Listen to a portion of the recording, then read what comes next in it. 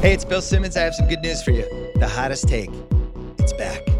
Oh, yeah. Monday through Thursday, 4 times a week, you hear from me, Chris Ryan, Sean Fennessy, Mallory Rubin, Wazny Lambre, Van Lathan, Julie Lippman, many other Ringer staffers. You get one take. You got to defend it to the death. Sports takes, pop culture takes, food takes, airplane takes. Oh, yeah. It's coming back. First episode drops August 29th.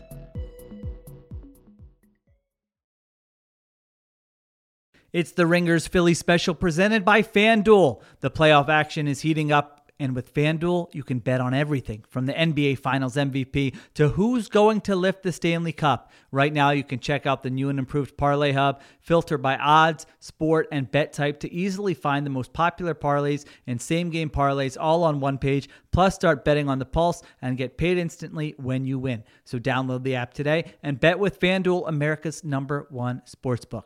The Ringer is committed to responsible gaming. Please visit rg-help.com to learn more about the resources and helplines available and listen to the end of the episode for additional details. Must be 21 plus, 18 plus in DC, and present in select states. Gambling problem? Call 1-800-GAMBLER or visit rg-help.com. This episode is brought to you by Cars.com. When you add your car to your garage on Cars.com, you'll unlock access to real-time insights into how much your car is worth. Plus, view its historical and projected value to decide when to sell. So when the time is right, you can secure an instant offer from a local dealership or sell it yourself on Cars.com. Start tracking your car's value with your garage on Cars.com.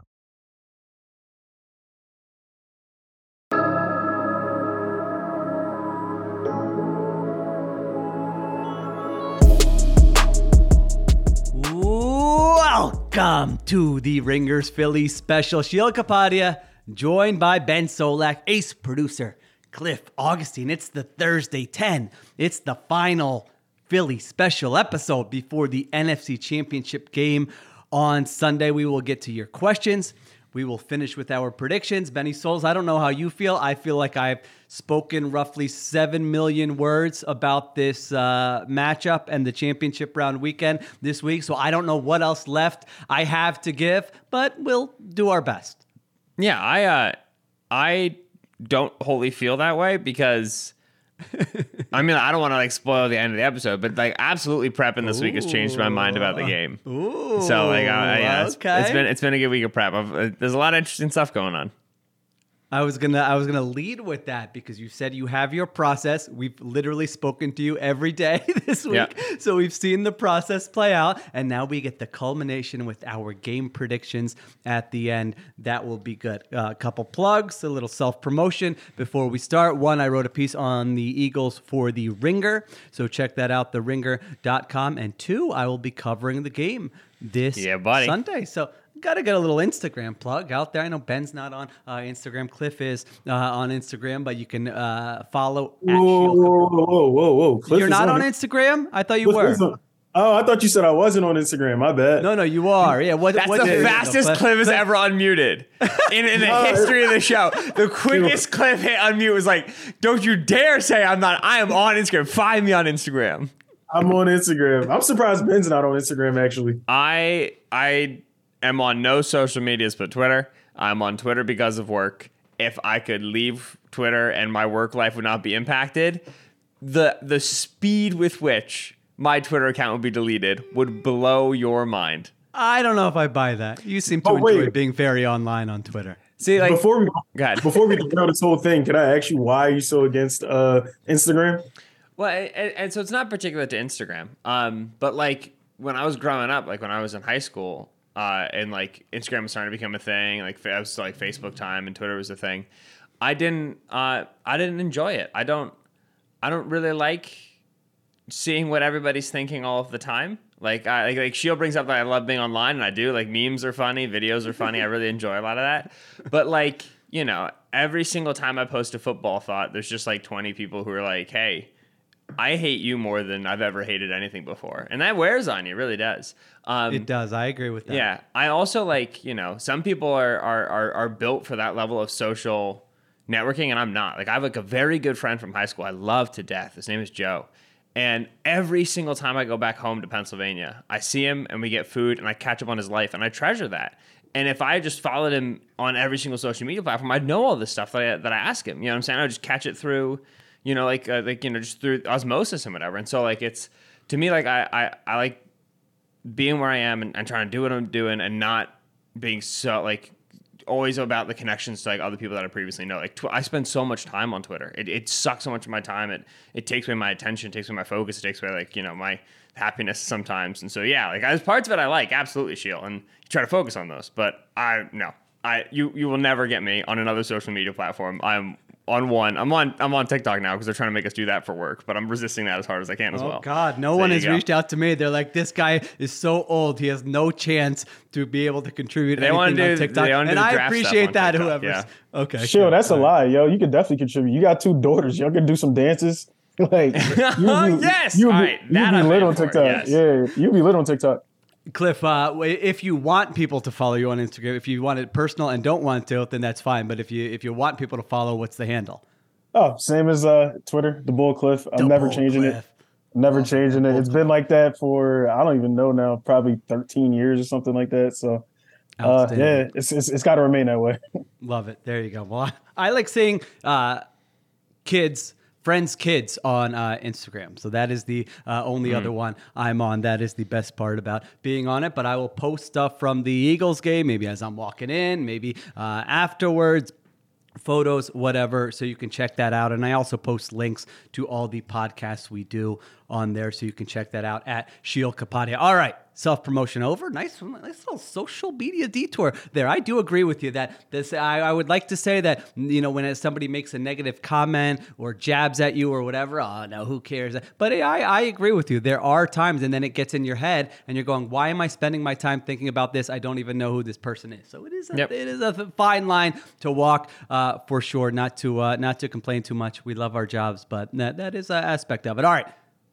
Let's get some good vibes going, as Johnny would say. Question number 1. He says, I'm getting 2017 vibes for this NFC Championship game. Great defense, unproven QB, coming to the link. Eagles have the best O-line, the best D-line in the league. Do you think the deep ball is the key to the game? And how do the Eagles involve Dallas Goedert? Does Charvarius Ward travel with A.J. Brown? So, Johnny, I mean, first of all, great job getting like 7 questions into one question. Great ratio here. This is high efficiency. Yeah, you duped me. I'm leading with it. But I thought, in addition to sort of addressing those questions, this is a nice jumping off point to just discuss where we are with what the Eagles' offensive game plan should be against DeMeco Ryans, Fred Warner, Nick Bosa, and this Niners defense. So, Benny Souls, take it wherever you want to go, and then I'll respond with what I think. Run the football. Run the ball all game. Oh, this man, is WIP. That's going to have you on every show today. Oh yeah, that's a big WIP thing. Run the damn ball. Yeah, run the football. If you want to take the wind out of a pass rush, Nick Bosa, run the football. If you want to minimize the impact of a Fred Warner, who Fred's as good of a linebacker in league, period. He's the best linebacker you got. There is not a deficiency in Fred's game, but Fred makes much higher value plays in the passing game than he does in the running game. Where like he's good for a couple TFLs. He's an incredibly physical player, but he's also like 6'3", 230. You know what I'm saying? You can beat him. Run the football directly at this team down the middle. The Niners are one of the worst teams in the league in terms of rush expected points when opposing offenses are in 12 personnel, 2 tight ends. Some of that's noise because a lot of times teams are walking that out on 3rd and 2, getting a 3-yard run, picking up a first down, and that looks great by expected points, right? You brought up this point on the previous episode, Sheil, that EPA can be tricky for running plays just because it can be smaller sample and much more highly impacted by like short yardage conversions on 3rd downs and then fumbles. But this is a Niners team that we talk about the Eagles wanting to get into their pass rush front all the time. They want to get into their 4-down front. They want to get their penetration players on the field. In order to do that, on 1st down, the Eagles play their 5-man fronts, right? They play the run-stopping fronts, try to get to 3rd and long. The Niners do not do that. The Niners say, we want this front on the field on all 3 downs. The first 5 1st and 10s that I would have on script would be run, not RPO, R. And then I would want to see if I can move the ball between the middles. That's how you deal with stopping Nick Bosa. When you have to pass, right, you're going to be in a position where they might play a little bit of hide and seek with him, but I imagine they're just generally going to leave him lined up and let him play. You go one-on-one to start. Like he's he's an extremely good rusher, but Hurts is a solid sack avoider, and you got 2 good tackles. You know, if you need help, he needs help. You figure it out over the course of the game. But I don't think you have to walk in and say, like, you know, it's Chiefs Bucks Super Bowl from 3 years ago, where like the entire game plan's got to be built on helping our offensive line. Offensive line's big boys; they can handle it. Charvarius Ward shadow AJ Brown? No. Ward doesn't usually shadow. He did it like once for a Seahawks game, the second one they played in the regular season. But generally, he doesn't shadow. I don't expect him to. What else did he ask? Goddard. Goddard, and do you think they can like get a deep ball explosive play? Rob did a good job kind of talking about that during yesterday's 100% yes. too. And somebody had on Twitter, I was looking for it this morning, I couldn't find it. So my apologies. If you remember, please hit me up on Twitter, the one social media platform I'm on. But somebody made the point that the Eagles have a lot of explosive plays very early in the game as well. On their first drive, they tend to walk out and have dialed up right away. I think that might have been Daniz who had that tweet. It usually is. If it's tweeting smart. Somebody. Yeah. Yeah. So looking for that early explosive, right? You want to, you know, I'm going to use the phrase "set a tone," and that's a phrase that gets, you know, like investigated by like nerds, and we debate how much it's real or whatever. But you want to set a tone. A home conference championship game in the Link against a really good Niners team. Go run shot and score, and that immediate information to DeMeco Ryans in this defense. Hey, we could walk this down the field on you, 16 plays, 80 yards if we want, and hey, we can take it right now if we want. It could be a long day. And so to me, like that absolutely has to be the model. Is run shot to start. I don't want to be in standard drop back. The Eagles are rarely in standard drop back, but I don't want to be in like 2nd and 5 and I'm trying to throw the football. I don't want to be inviting potential 3rd and longs where like the Niners pass rush package is so terrifying. Their blitz looks are incredible. Like the Eagles do not want to be in 3rd and long against this defense. It's a nightmare to handle for everybody, let alone for the Eagles who struggle with blitz pickups at times. This is you want to avoid that 3rd and long. So to me, this is run shot, and I would do that until they make me stop. Okay. I like that. A lot to chew on there. I think the 49ers are going to be very aggressive in this game. In terms of blitz frequency, they're around middle of the pack. I think a little below average. I think they'll be above what they usually do in this game. I think they'll want to come after Jalen Hurts and this Eagles offense. I don't think they're going to play conservatively. That's just not in their DNA anyway. So I do agree with you that slowing down Bosa, the pass rush early, is a nice key. So I think maybe you hit him with a screen early, maybe a little Dallas Goedert screen, one of the first few plays. I would like to see Hurts keep the ball on a run early to kind of send that message. Listen, we're not saving anything up. This is the NFC Championship game. Maybe Coach Flynn's favorite run play, the old zone read bluff, where the tight end's coming across. You think he's going to hit Bosa, but no, he's releasing into space. And Jalen Hurts is keeping the football there. So I think something like that makes sense to me early. You want to kind of slow down Bosa's eyes, keep him thinking a little bit of what they did to Parsons in that first matchup against the Cowboys. So those are a couple things I'm looking at early. And I think the passing game, it's always, I said it yesterday, it's all about outside the numbers against those corners, your wide receivers, comebacks, out breaking routes. I think that's where they're going to be vulnerable. And I agree with you. Certainly taking a shot against them early on makes a lot of sense. Yeah, I'll be interested to see you talk about comeback and out breaking routes. Against the Cowboys, the Niners outside corners didn't live with a lot of fear, right? And they were really willing to and aggressive driving down on some of those comeback routes, right? Some of those routes into the sideline. Cowboys got them on a couple, and then got them on a couple double moves, right? And that's what you're going to get when you got CeeDee Lamb and you got a talented group. But in general, they didn't fear the Cowboys receivers enough to say, like, we have to give them cushion on these stop routes because we have to worry about going deep. I'll be curious to see how they play against the Eagles. You look across the course of their film, generally they don't fear anybody enough to say, like, we're going to make sure we give you cushion, right? Like, sometimes they'll press, sometimes they won't, but if they're not pressing, they're sitting at 5 yards, they're waiting for you to come to them, and then they're going to collision, and they're going to play in your cylinder. They're going to play attached to wide receivers. I haven't really seen a film this year of a group of wide receivers that they've been too worried about that they don't play that way, and they've gotten burned for it, right? Devontae Adams being the guy who comes to mind. So I'll see. I'll be curious to see if it's hard to get to the NFC Championship game and stop dancing with the one that brought you, But it's a challenging thing to say. Charvarius Ward, who I like, Ward's incredible. I think Ward's really, really good. But Charvarius Ward, Diamador Lenore, Jimmy Ward, we're going to go against Devontae, AJ Brown, and we're going to play in these guys' cylinders the whole game. That's tough. These are very physical and talented route runners the Eagles have. So I'll be surprised to see if they give them a little bit. I'll be interested to see if they give them a little bit of cushion to start. Final note on your Jalen Hurts zone read. I very much agree. When I say run an R, I'm happy for that R to be read option. It just got to be not RPO. Run. Yeah, I want this offensive line coming off the ball downhill. I don't want to be worried about 1st and 15 because of a stupid ineligible man downfield penalty. Because instead of just running read option, we ran read option with a little like AJ Brown screen, and then Jalen Hurts threw it, and then Isaac Seumalo was a yard and a half downfield. Like, you want to get vertical on this team. And when I say vertical, I mean with the offensive line. They're going to one gap with penetration players. I want Jason Kelce to put his left shoulder and Landon Dickerson to put his right shoulder into Javon Kinlaw, and I want them to walk him 4 yards down the field because they can. The Eagles line can do this, and the Niners line has been susceptible to it. If you're calling RPO, they can't do that. They have to be slow to the block. They have to stay within the 1 yard, right? At least until they know it's run. If you just run straight read option, they can push. And that the Eagles need to let their line go and be vertical, be strong against this Niners front.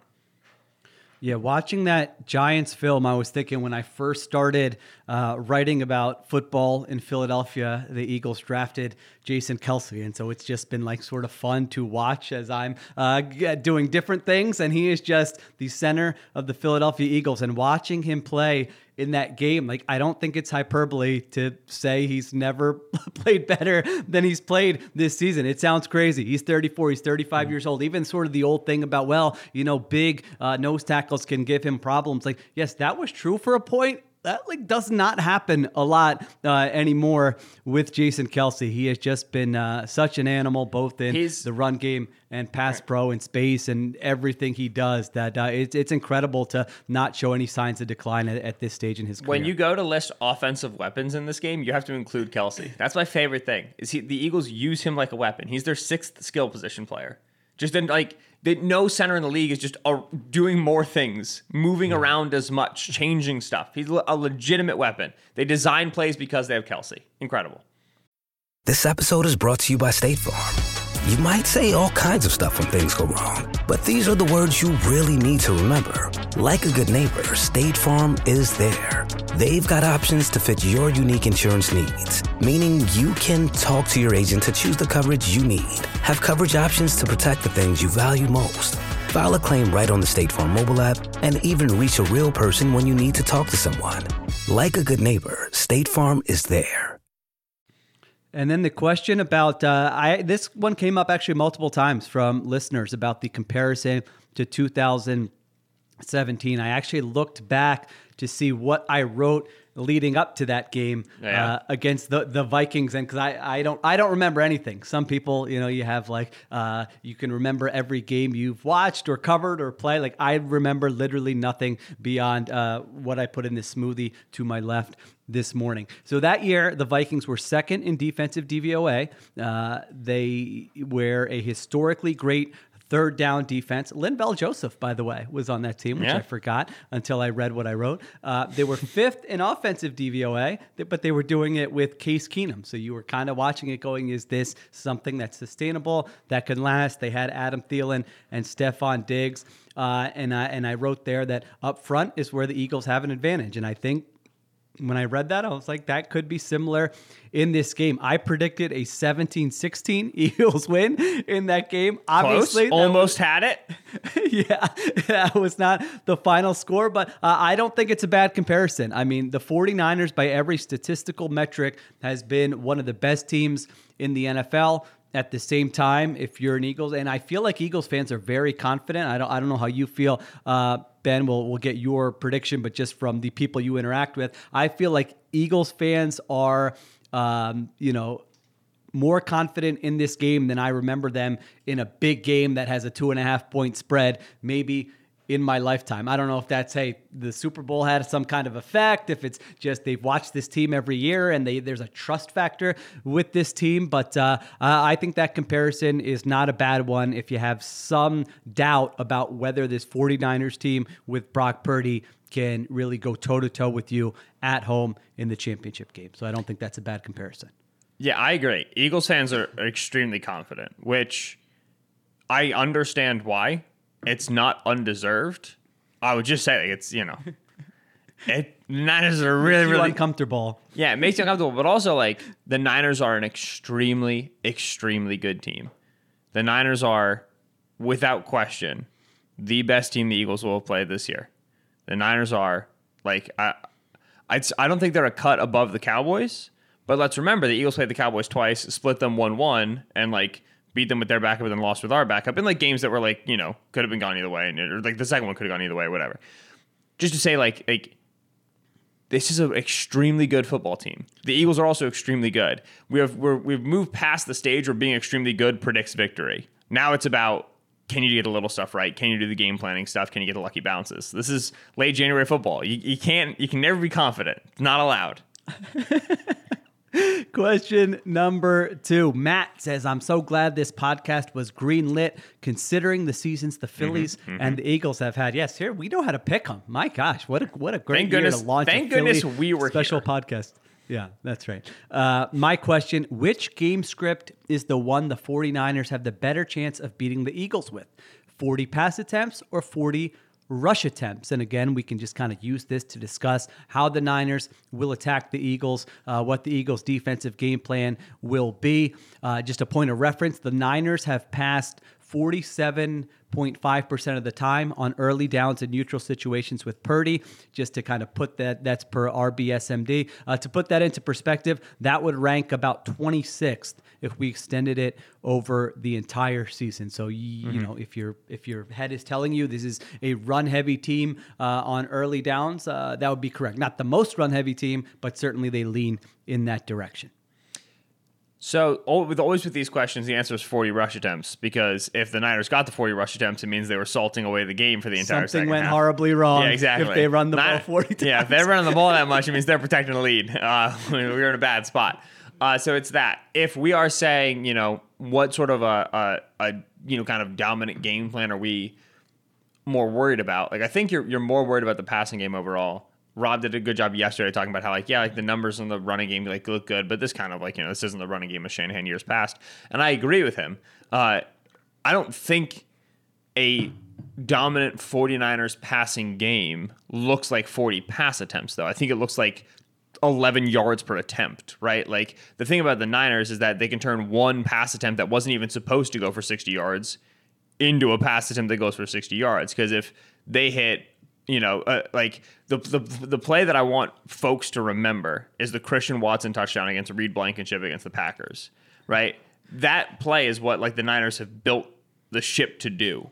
Is like, let's get a guy who is that fast, moving that fast, and hit him 10 yards down the field, right? When we talk about, like, why is this offense so dangerous? It's because when the Eagles look for, like, yards after the catch plays, right, they throw the ball 3 yards behind the line of scrimmage. When the Niners look for yards after the catch play, they throw the ball 15 yards past the line of scrimmage. There's an 18-yard difference already when they're looking for their yak plays, right? And, like, the Niners throw their screens as well. But it's to say they have that ability of that Christian Watson catch and run. Say, you know, it's 1st and 10. Purdy, play action fake. He throws over the middle. Deebo Samuel. And Deebo breaks a tackle. Deebo's at the 50. Boom. Like, that's how they can score on you.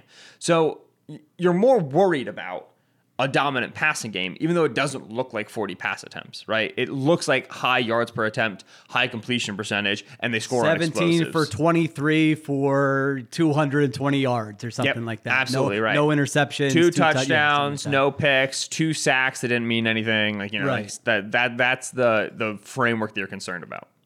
Yeah, I would agree with that. I think, like I had the same note. Yeah, if they're running it 40 times, you lost the game and it wasn't close and things went horribly wrong for you. So certainly drop. Now, if he drops back to pass that many times, I'm with you. I don't think it's going to be that high. The more he drops back to pass, the more likely it is that the Eagles are able to produce a negative play, whether that's a sack, whether that's a takeaway. If he's if you get a lead early and those numbers for his pass attempts do get very high, I think that's a nice game script for the Eagles, because I think they'll be able to tee off a little bit, do different things with their pass rush and force him into some mistakes. If either one of these offenses come out with like 1st and 10, 4 wide, running stick, I'm going to punch them.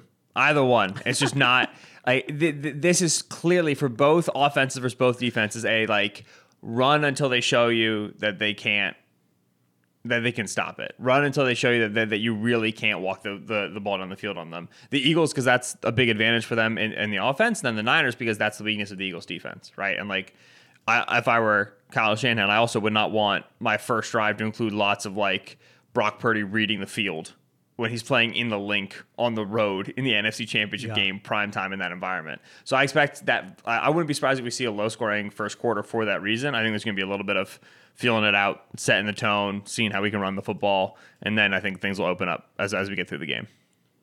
A couple Purdy notes.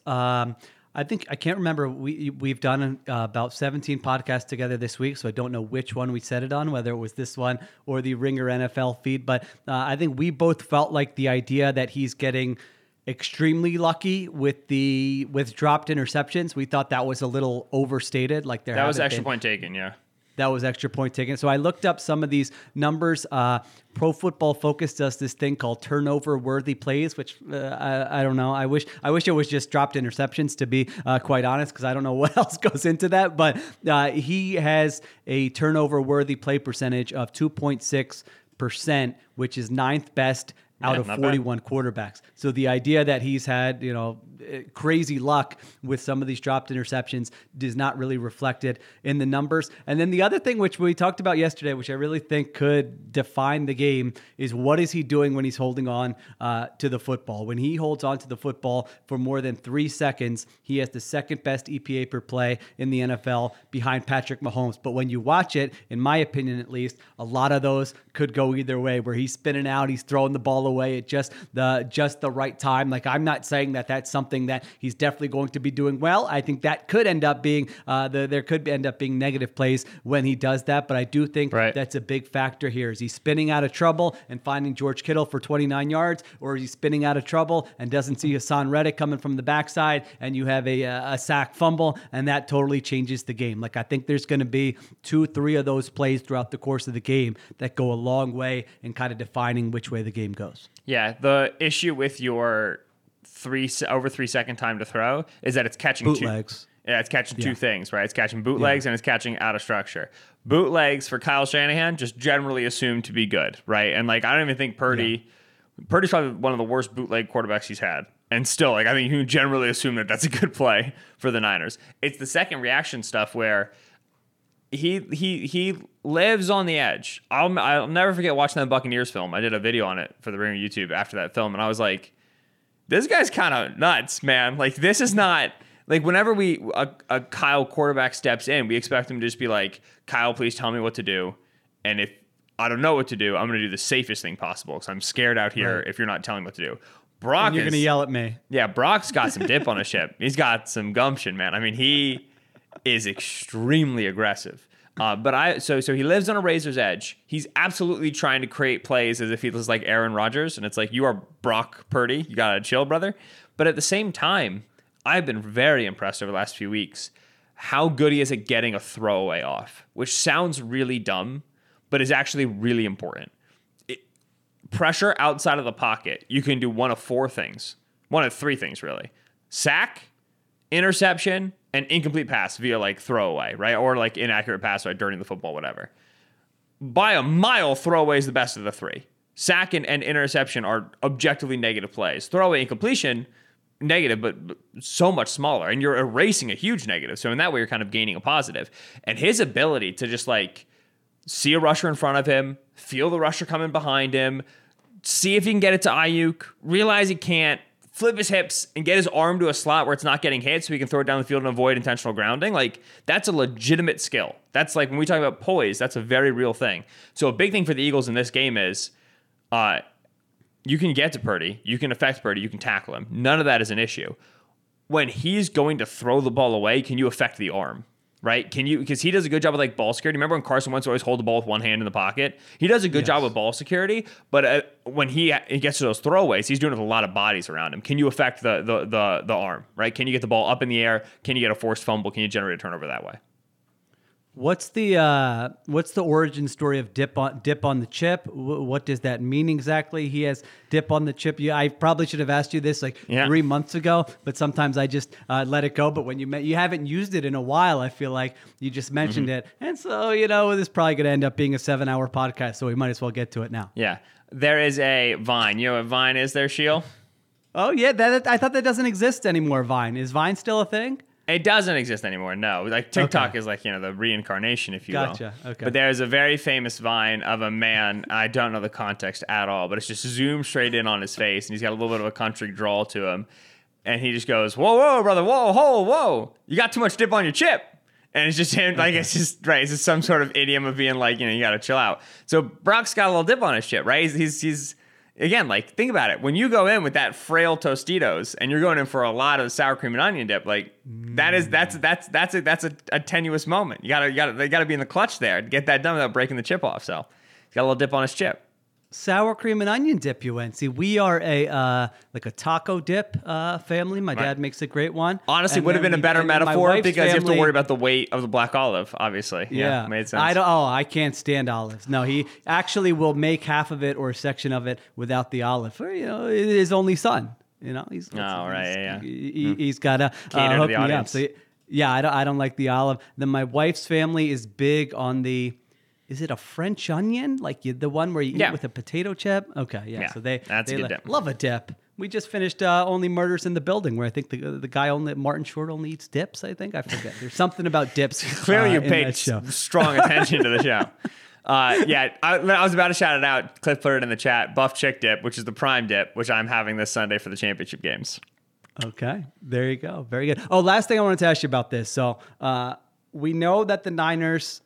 We know Purdy wants to throw the ball in the middle of the field. So I think it's worth kind of exploring what are the tactics. It's easy to say, we'll take away the middle of the field, force him to throw it to the outside. What are the tactics the Eagles can use to make him do that? A couple that I've got written down here. One would be, third down, do you play a little robber coverage where you swing one of those players into the middle of the field, take away some of those in-breaking routes if you're playing man coverage. That's one. Another, dropping the ends a little bit. We've talked about this, been a theme all season long. Fran Duffy had a good breakdown of the Eagles defense from last week where that was part of their game plan. You drop those ends on occasion, take away some of those slants, those first reads, make Brock Purdy hold on to the football. What are the other tools that Jonathan Gannon can do if on his list this week he's thinking, take away the middle of the field? Yeah, so you brought up robber coverage, right? So when we talk about cover one robber, we're talking about one safety playing deep middle and then one safety playing the low hole, right? So think about deep middle, but if it were in the intermediate area, right? Not as deep down the field, that middle hole.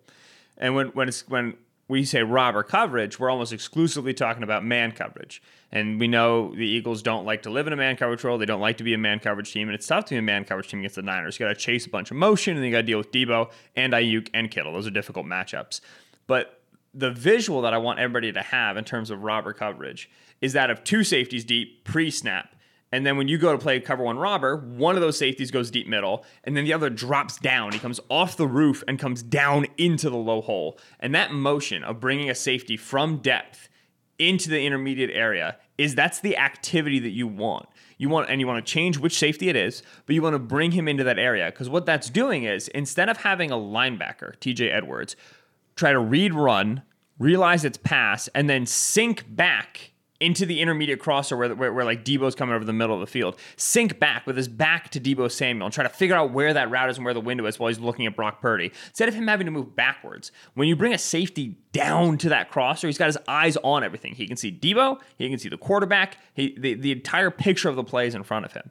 So what you're going to see from the Eagles is you're going to see a lot of their pre-snap quarters alignment, right? two safeties deep. One will be a little bit deeper than the other. And typically, right, they're going to, like, when it's Reed and Marcus Epps, they're going to try to play Marcus Epps free, and they're going to try to play Reed strong. They're happy switching those guys up, though.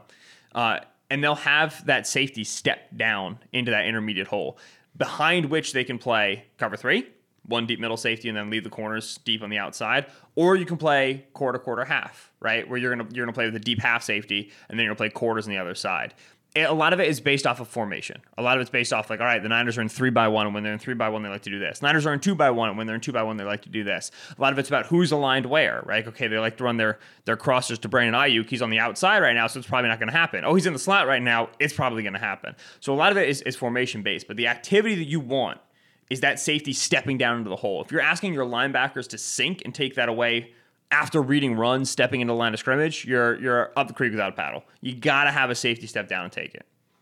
Which this is not a new thing that they would need to implement this week. This is something we've seen them do throughout the season. It's just a matter of calling it or using it as a tool a little bit more in this game. All right, question number 3 from Dave. Last week was a good reminder of how good our coaching has been all year. If you factor in game management, we absolutely have the coaching edge on Sunday. If you remove game management, I say the coaching matchup is a coin flip. Agree or disagree on both? What do you think in terms of the coaching matchup? 1, if you include everything. 2, if you remove game management out of it, which we talked about yesterday with Rob. I think game management is the biggest advantage the Eagles have, and I think with it, they're the better coaching staff. I think without it, they're not. I think it's close. If we're doing just offensive coaching staffs, yeah. I mean, to me, Kyle's number 1 overall, but, like, in terms of how they performed this season, it's pretty tight. You know what I'm saying? Like, I think the difference is there, but it's relatively negligible. Defensively, I think there's a substantial difference. You know, Nick Sirianni's impassioned defense of John Gannon after the Giants wildcard win aside, which was just a great moment for everybody. Gannon has, over the course of his career in Philadelphia, struggled against playoff caliber quarterbacks and playoff caliber passing games. I don't think Brock is Derek Carr or Dak Prescott or these other, kind of tier 3, tier 2 quarterbacks who've had really good games against Gannon's defense. I think the Eagles defense has improved. I think you brought up a great point, Sheil, early in the week where you said they coached about as game planning, about as bespoke, as individual of a game against the Giants as they had all season. I very much agree with that. I don't have enough data of John Gannon in the playoffs against, top playoff offenses walking out with extremely good game plans. Usually they just walk out with kind of their stuff. Like, even when they had the win against the Vikings in week 2, like, oh, that's a playoff caliber offense. That was a great offense. It was. They also got 3 picks in the red zone. You know what I'm saying? And, like, they still, like, Kirk and Justin Jefferson in that passing game had the ability to possess the football. And it was just they were getting stops in the red zone, which is great. Like, that's awesome.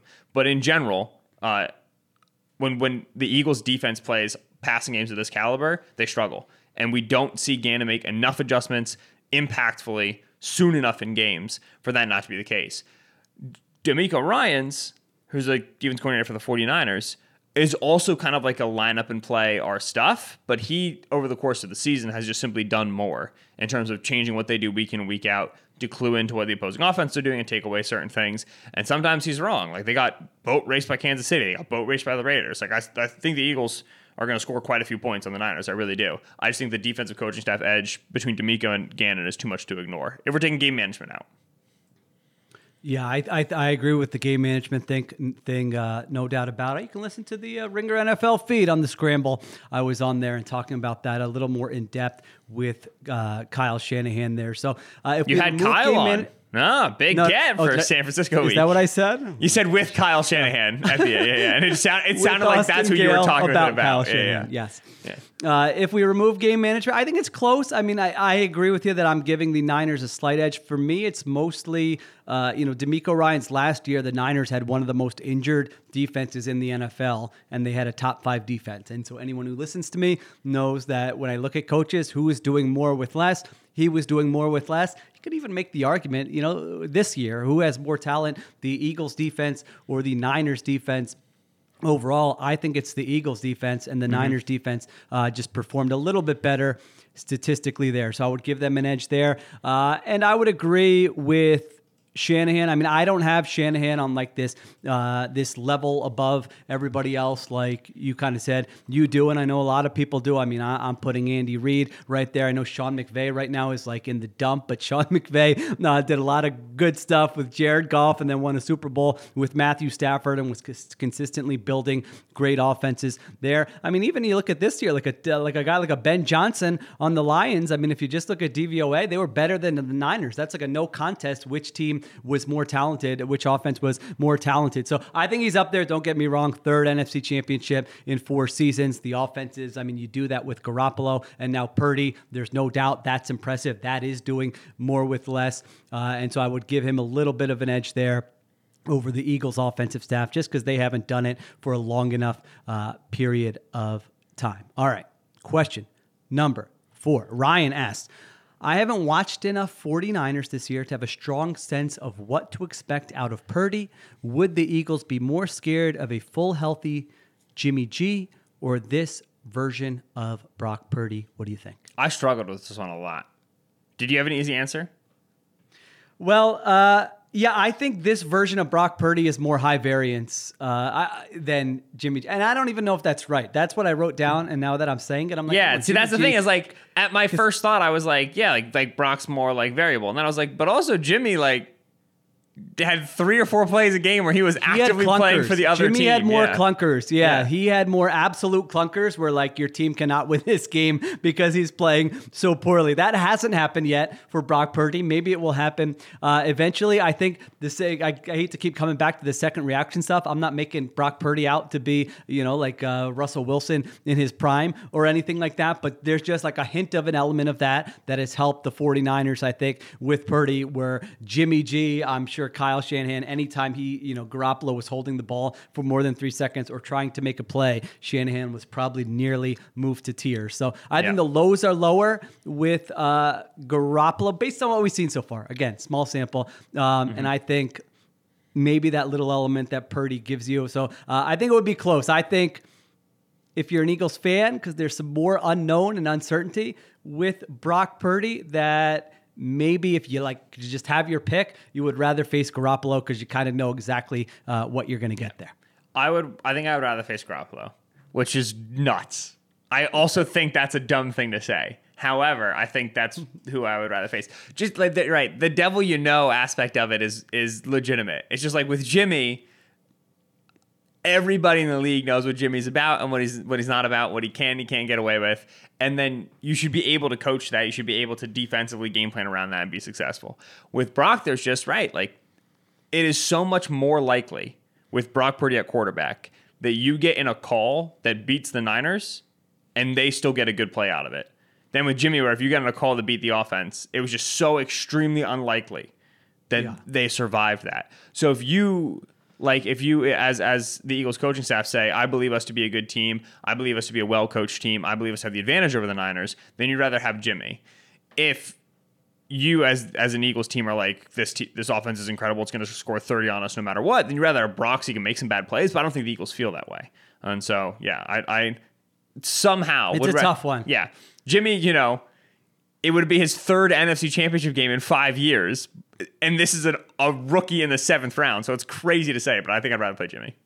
Yeah, someone asked on the Scramble on the Ringer NFL feed, would the Niners still be in the NFC Championship game with Garoppolo? And I think the answer is yes there. I mean, I think they would have beat these teams in the playoffs, and you'd still be facing them if Garoppolo was healthy. All right, 5, salty Eagles fan. He leads with the sentence that I'm just telling you, if you want your question to be answered, love the pod and the article Sheil wrote on the Eagles. I mean, 100% you're getting. I mean, if you would have said you were from Spain or something, salty Eagles fan, I mean, I would have probably led with this question. All right, he says, kind of a 2-part question, but how is this Niners pass rush so good despite the lack of depth they seem to have at D-line? Could the Eagles expose the lack of depth by running the ball and tiring them out? Let me give you some numbers here, because the numbers would actually suggest that there's something to that maybe they're a little bit overrated if you're looking at just their defensive line and their pass rush. They are 14th in pressure rate.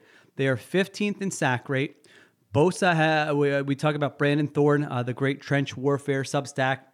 He charts every sack. 12 of Bosa's sacks this year he charted as either low quality, coverage sack or a cleanup sack. And he does this sack score, and Bosa was 5th among edge rushers. So still a great player. Yes, no doubt about it. On another tier than everybody else, maybe not. So that's their leading guy, obviously.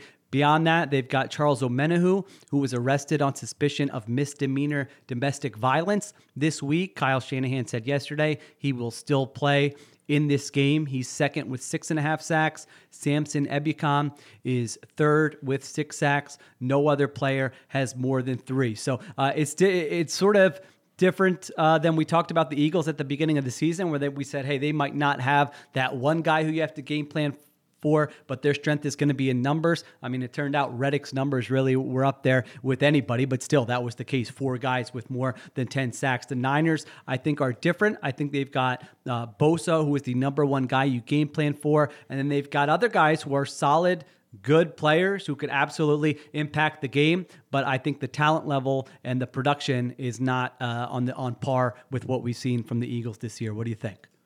Yeah, I would say that a quick brush over the names of the 49ers defensive line makes it seem less deep than it is, right? Like Nick Bosa has 18.5 sacks. Samson Ebukam has 5 sacks. So, bleh.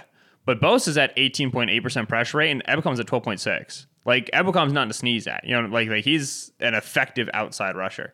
Eric Armstead, whose numbers this year have not been that great on the interior, is still a dangerous interior player to deal with. You know what I'm saying? And he's been a good player for a long time. Yeah, a really good player. He gets and those are the names that but they've gotten good play out of Omenihu, who is a trade acquisition for them, has been just a solid interior rusher, and they move him around. Drake Jackson, who's been a rookie for them, has had good moments. So firstly, I would say just the names don't look it, because the Niners have gone kind of cheap and veteran free agent-y along the defensive line, and the reason they've done that is because their defensive line, Chris Kosarek, is the Twilight version of Jeff Stoutland.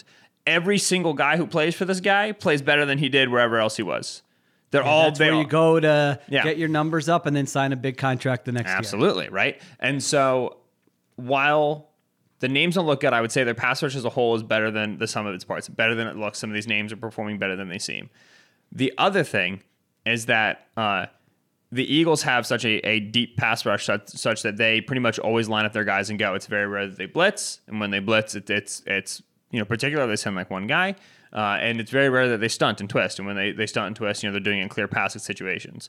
The Niners, right, have insane pressure rates on guys like Azeez Al-Shaair, who's their third linebacker, Fred Warner, Talanoa Hufanga, who's their strong safety who grew up idolizing Troy Polamalu and multiple times against the Cowboys just anticipated the snap count, went off script, and just blitzed a wide open gap and destroyed a play.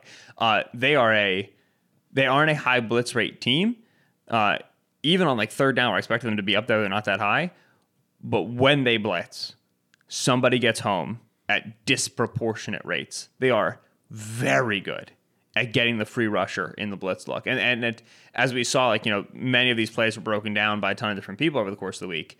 They'll put those blitz looks up there, and then they'll bail out of them, and they have the linebackers to do that and catch you in the wrong reads, the wrong hots, right, the wrong adjustments to the blitz. So pass rush names, not so scary. But I would argue the players are a little bit better than they seem. And then the multiplying factors of Chris Kosarek, who's an extremely good coach, and D'Amico Ryans, who's as good of a blitz designer as you're going to find in the league, means that this is still a defensive front to be scared of on third down. There you go. I would agree with that. All right. Number 6. Jason says there are a lot of great individual player versus player matchups in this game. Lane Johnson versus Bosa, Hurts and Kelsey versus Fred Warner, Slay and Bradbury versus Debo and Ayuk, Reddick versus McGlinchey. Which one, if the Eagles, I thought this was a very good question, which one, if the Eagles win it, gives them the best chance to win this game? So Roger Goodell calls you up. He says, listen, I can make some stuff happen in the league you don't know about. You've been saying nice things about the NFL on the Extra Point Taken pod. Ben, what matchup do you want the Eagles to win because you think it will lead to an Eagles victory in this game? Which one are you telling him? Slay Bradbury versus Kittle Ayuk, or Slay Bradbury versus Debo Ayuk, not a question. That's the number one thing. If I can turn this Niners offense into an offense that does not have their big play walking receivers winning one-on-one matchups. They're losing contested catches. They're getting tackled right when they catch the football. I think I can beat this team. No question in my mind. I would like to win all the other matchups. All of those would also help. But to me, this one's the crown jewel. The other thing that's suggested by this matchup is that the Eagles are allowing those corners to play those receivers all the time, which the Niners are just going to hide Debo and Ayuk in the slot, and they're going to avoid Bradbury and Slay.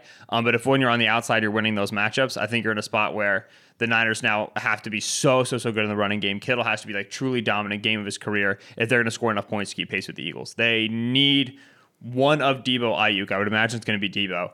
To have just like a huge game, to have a tackle breaking game, to have a picking up third and longs, throws behind the sticks sort of game.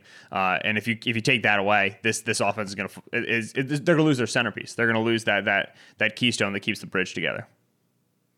I struggled with this one. I ended up going, I think you might have convinced me, but I ended up going with Reddick versus McGlinchey, maybe because that's one that I see as very realistic, that like Sunday night we're going, oh my gosh, Reddick killed McGlinchey in high leverage situations, and that was a huge difference in the game. And so if he kills him, given what you have on the interior against the interior of their offensive line, I think you have a really good chance to disrupt and harass Brock Purdy throughout the course of that game. Other thing, I have notes on the death lineup here, Ben. I went through them. Again, listen, the data suggests that the death lineup is overrated. I don't know if it is or if it isn't. They could certainly have plays out of that personnel grouping on Sunday where they make big plays. But if you look at it overall, they are 42nd among 92 personnel groupings in EPA per play. That's among groupings with at least 50 snaps.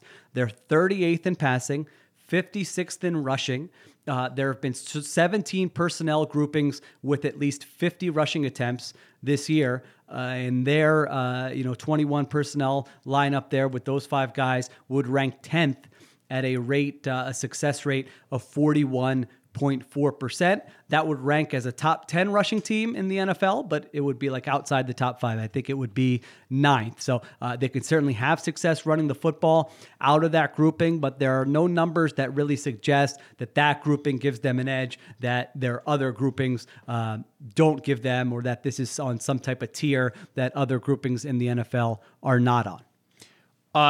So over the course of like the full season's worth of data, I didn't realize just how much that one game against the Seahawks was stacking up their numbers. But that was the game where, to me, like, you see it in the playoffs. You see, like, they had, like, I want to say 17 snaps in that particular set in that game. And that's the game where, like, okay, it's your first playoff game. You see the way that particular group works, and it's like, okay, this is very scary.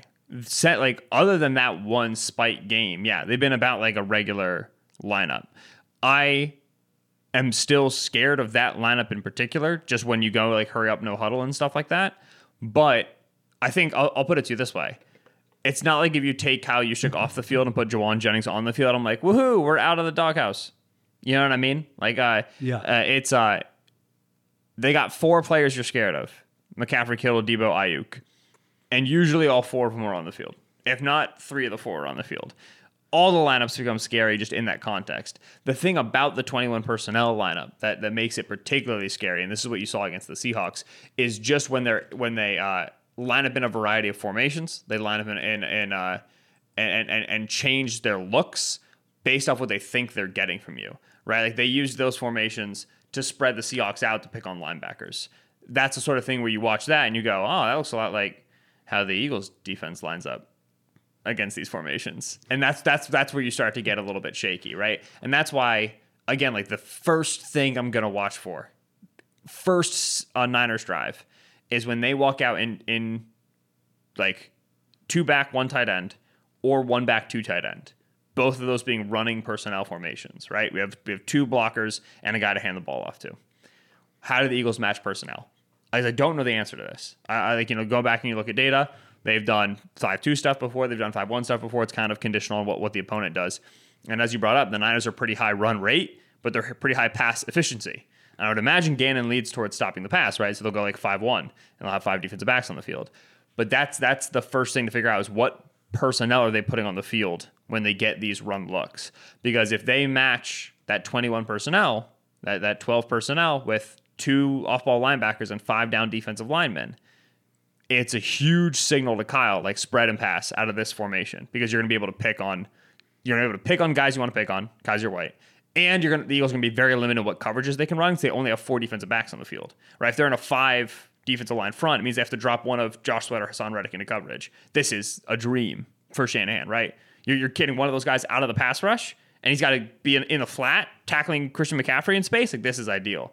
So I imagine they're going to try to be 5-1, and now you got to stop the run with a 6-man box. And that's that. This game is going to be decided by that right there.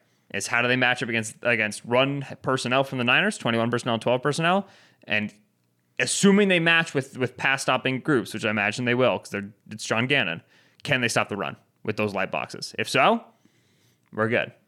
If not, we're bad. Are you taking my Jordan Davis bone yet on Thursday, or no? That he could have an impact on this game? I know. I think he can have an impact on this game. Absolutely. I don't think he's a key enough player, just because I think there's enough ways to. Who knows how many snaps he's going to play? Yeah. And the Niners are just like, if the Niners are struggling with the Eagles interior, which is very likely, right? They have a not great guard center guard combo, and the Eagles have really good defensive tackles. They're just going to start throwing screens and start running toss and running an outside zone with lead blocker. And like, there's no team in the league that's better at going, oh no, you've got a good nose tackle, what if we ignored him all game, than the 49ers. Like, that's MO. That's 101 stuff. So yeah, I think the 4 weapons is really the big thing with Debo, Kittle, Ayuk, and McCaffrey. I'm looking at the Eagles schedule and trying to figure out what was like the closest approximation to this. I mean, they have not faced a lot of teams that have had even two great weapons. I mean, Washington had some guys, Minnesota early in the season, maybe, but my gosh, you're looking at like all these teams: New Orleans, the Giants, the Cowboys, the Bears, the Titans, the Packers, the Colts, the Texans. I mean, it really, like, no one was even close to the kind of, all right, you have to account for all these guys that you have to, that problem that you have facing the 49ers. All right. Question number 7. Loved this one. Brian says, set the line. 2017 Eagles come to the Link, or host the 2022 Eagles at the Link. It's okay. You know, the fans are going to be the same. As constructed, each going in to the conference championship. I did some work ahead of this and have a number in my mind. So I want you to go first to see how close you are to my number, or did you want me to give you some refreshers and some analysis first? You're young. You probably have it all in your head. I mean, I just went off of, like, you know, what my gambling gut would tell me the line should be. I went with 2022 Eagles as the home team too. So is that correct? I think that, I think the stadium's split because both of them played at home. I would assume they're playing on like a neutral site field. Okay, so give any team question 7B. If the 2017 Eagles were playing the 2022 Eagles and the Link were full of Eagles fans, what team would they be cheering for the most? Gotta be the 2017 Eagles, right? What kind of question is that? I don't know. No, 2017 with the whole Nick Foles thing, and with like the winner. Okay, well, no, this is a good question. So the winner gets to go to the Super Bowl and still play whoever comes out of the AFC this year. Is that it? No context. If the 2017 Eagles and the 2022 Eagles were playing, and it was just which team are you rooting for to win? I think it would be 2017 team. Just because, like, the way the team was. No, it was like so many veterans, like Malcolm Jenkins have been around for forever, right? Like, yeah, but you'd be like, they already won a Super Bowl. We want this team to win the Super Bowl. We want another one. It's an impossible. You're playing mind games with me. I don't even know how to how to understand this question. But I'd make the 2022 Eagles 3.5-point favorites. Oh, same exact number. Bang! Hey, look at us aligned. Like, zero work. It's just intuition of a degenerate sports gambler. See, I actually had a lot of fun looking at this. So the Eagles were 3-point underdogs against Case Keenum and that Vikings team in the NFC Championship game. The matchups up front, oh boy, that would just be like, you know, like O-line Twitter, D-line Twitter, if that's a thing. I mean, they would be salivating over these matchups between these two teams. I think it would be pretty close. However, man, yeah, the further out you go from the football, the more the edge shifts towards this 2022 team. You got A.J. Brown and Devontae Smith versus Jalen Mills and Ronald Darby. You've got Alshon Jeffrey and Torrey Smith against Darius Slay and James Bradbury. That is a big advantage to the 2022 Eagles. Ertz and Aguilar, they're still going to be able to work the middle of the field against this Eagles defense, no doubt about it. And then the big one, Benny Souls, is the health. I mean, this Eagles team, Maddox was limited yesterday, so let's assume that he's not going to play, although he could play. 21 of 22 starters are going to be on the field, could be 22 starters. That Eagles team didn't have Jason Peters, didn't have Jordan Hicks, didn't have Darren Sproles. We forget now, didn't have Carson Wentz, which was, looked at as a big deal at the time. In hindsight, maybe not so much. So I think that's a big edge. And then the coaching to me was interesting. I'm giving Doug has emerged as like one of the best big game coaches in the NFL. Honestly, seriously, he has over the last, 5-6 years. So Sirianni, there's a little prove it factor there. They were great last week, but in a big spot, I'm taking Doug over Sirianni. I'm taking Schwartz over Gannon in a big spot in terms of specific game plan for this game. So I am taking I think the 2022 Eagles are 3.5-point favorites, but in my picks against the spread, I'm taking the 2017 Eagles to cover there because that feels like a field goal game to me. Yeah, you'd be rooting for the 2017 Eagles. You would be. So there you go. That was a fun question. Good question, Brian. All right, question number 8. Josh, what's more likely? We look back in 5 years and think this 49ers team was overrated, or we think this Eagles team was overrated? What do you think? Well, it'll be whoever loses, right? Like it's a little bit of the prediction game, I think. I think we'll probably look back and say this Niners team was overrated because we'll say that Brock Purdy was overrated. Yeah. Because if in 5 years Brock Purdy is starting, I mean, maybe, how am I to say at this point? The guy's 8-0 when he's in the NFC Championship game, but I'd be surprised. And so I would imagine it'll be Niners for that reason. But it's I don't think we're going to look back too much and all teams that are in the playoffs 5 years later look like they were overrated because they were in the playoffs and then they didn't make it, and we forget just how good those teams were and how close they were to making it. You know what I mean?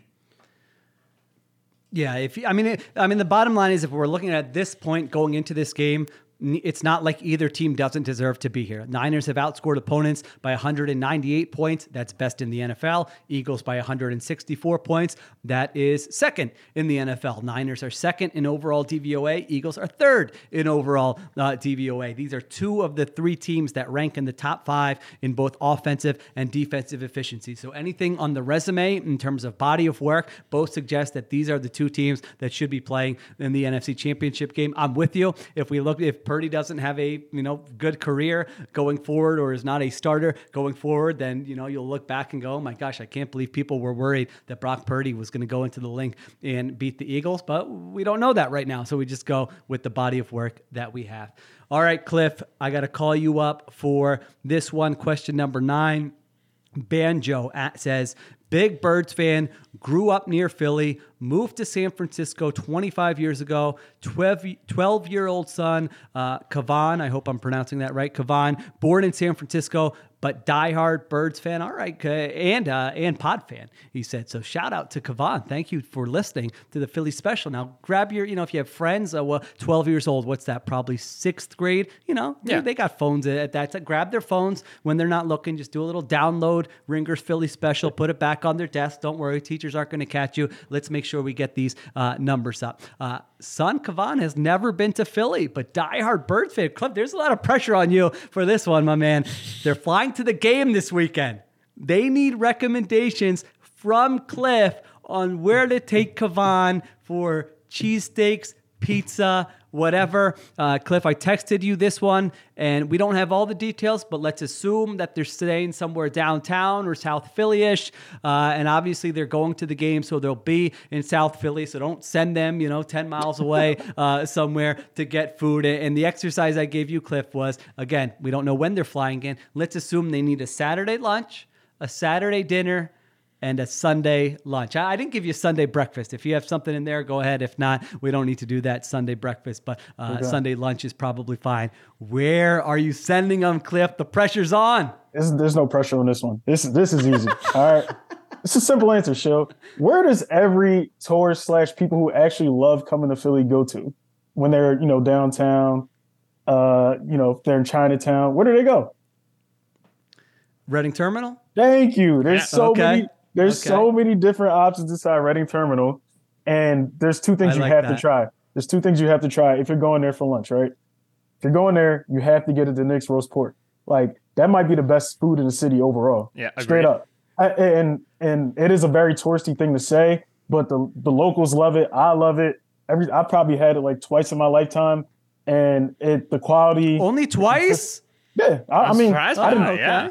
I mean, I didn't like grow up like down, near like Chinatown, downtown in that area. So it is. I thought you were going to say I've had it like 700 times in my life. No, much. Okay. No, the only thing I've had like maybe 700 times is the crab fries. Like that. Every time I go down to any type of stadium event or Xfinity Live, I have to get the crab fries with the bucket of cheese. You're speaking my dad's language, man. I think that's the only reason he likes attending games in person. They have legitimately never failed me, ever. So you got to get a Nick's roast pork. That's one. And for sure, there's a cheesesteak spot in there, too, that a lot of people like. I tried it one time. I liked it a lot, too. I think it's called, like, Spataro's or something like that. I'm hoping I'm butchering the name. But definitely go there. If you come in there for lunch, go to Spataro's. Now, here's a pizza recommendation that I'll have for you. You have to go to Angelo's. Angelo's is that cheesesteak spot, too, that I told you is probably top 3 in the city. But they're probably the best pizza in that area, in that lower portion of the city, anything after City Hall and down, going towards South Philly. So I'll give Santucci's a shout out. Santucci's, there also, which I enjoy. Shout out to Santucci's as well. That's a very good establishment. But Angelo's is killing it right now, man. They got the pizza, they got the cheesesteaks. Everybody should go there. It's so good. Anytime I pull up to the city, I'll go over there. My friend lives right down in South Philly, right near Washington, so we'll make the little trip up there to Bella Vista and go to Angelo's and grab something. The lines aren't super crazy during the day, so definitely recommend that. Now, dinner time, there's a couple different spots that I like in Philly. Crown and Heart, super good. Or Saloon is an Italian spot down there, too. You got to grab. I've had there. Yeah, absolutely. Fire, super fire. So definitely go there for dinner. Now, if you want to go to a Sunday brunchish type of thing, I love El Vez. That's, it might be too much for young Kavan to go in there because it get a little hectic in there. But I like I like El Vez a lot. That's a good spot. There's another lunch spot that I would recommend. I'd say if you want to go to cheesesteak route again, if you're in that lower portion of the city, I would say go to Steve's because I think it's on like 17th, like right near Love Park. It's like not too far from Love Park, 17th and I want to say Chestnut or something like that. So go to Steve's if you need another cheesesteak spot on that lower portion of the city, or go to South Street if you're feeling a little bit frisky and you want to, kind of get that little more touristy. South Street is always don't go there. Don't go to South Street during Saturday night. Whatever you do, avoid South Street Saturday night. It gets hectic over there. It gets reckless over there. Yeah, definitely not with a young kid over there. I do not recommend that. So go to if you can get there in the afternoon, go to Jim's. I hope Jim's is doing good. I think they got their spot back up. Or go to Ishkabibbles, which is right across the street, and try 2 different cheesesteaks while you are in the city because you live all the way across the country. So why not just get 2 in one weekend, right? When I lived in the city, I would get my hair cut on South Street at the Chop Shop. And I had no idea what my hair was going to look like when I came out there. It was just an experience. You're like, I'm going in. Let's see what happens. We'll see what I look like afterwards, after I get my hair cut there. Listen, I'm looking at the weather here. It's going to be a nice day, it looks like. High of 50, low of 34 on Sunday. I would also say for that lunch Sunday, maybe you do a little, like you said, do a little breakfast, do a little brunch. Then you stop by Pastificio's on your way to the game, pick up some sandwiches. You can bring them in the game. You can eat them in the parking lot. Get inside the stadium early. You don't want to feel pressured that, oh my God, these security lines that we're going to miss intro. You want remember that 2017 NFC Championship game? What was the moment that everyone remembers is when the players are on the field in warm-ups and Dreams and Nightmares is playing and you're going, this game's over. Like, you don't want to miss a moment like that. So get into the stadium early. It's going to be a nice day. Like, you're not worried about being outside for too long. It's not going to be snowing. It's not going to be raining. It's not going to be freezing. So that's also a nice option. Grab some of that food to go and then take it into the stadium. For sure. And that game starts at 3. So just go around the parking lots. There's going to be a ton of food there. Take it in. Absolutely. Everybody is so friendly over there. They will give you anything. They will give you any sort of alcohol you want.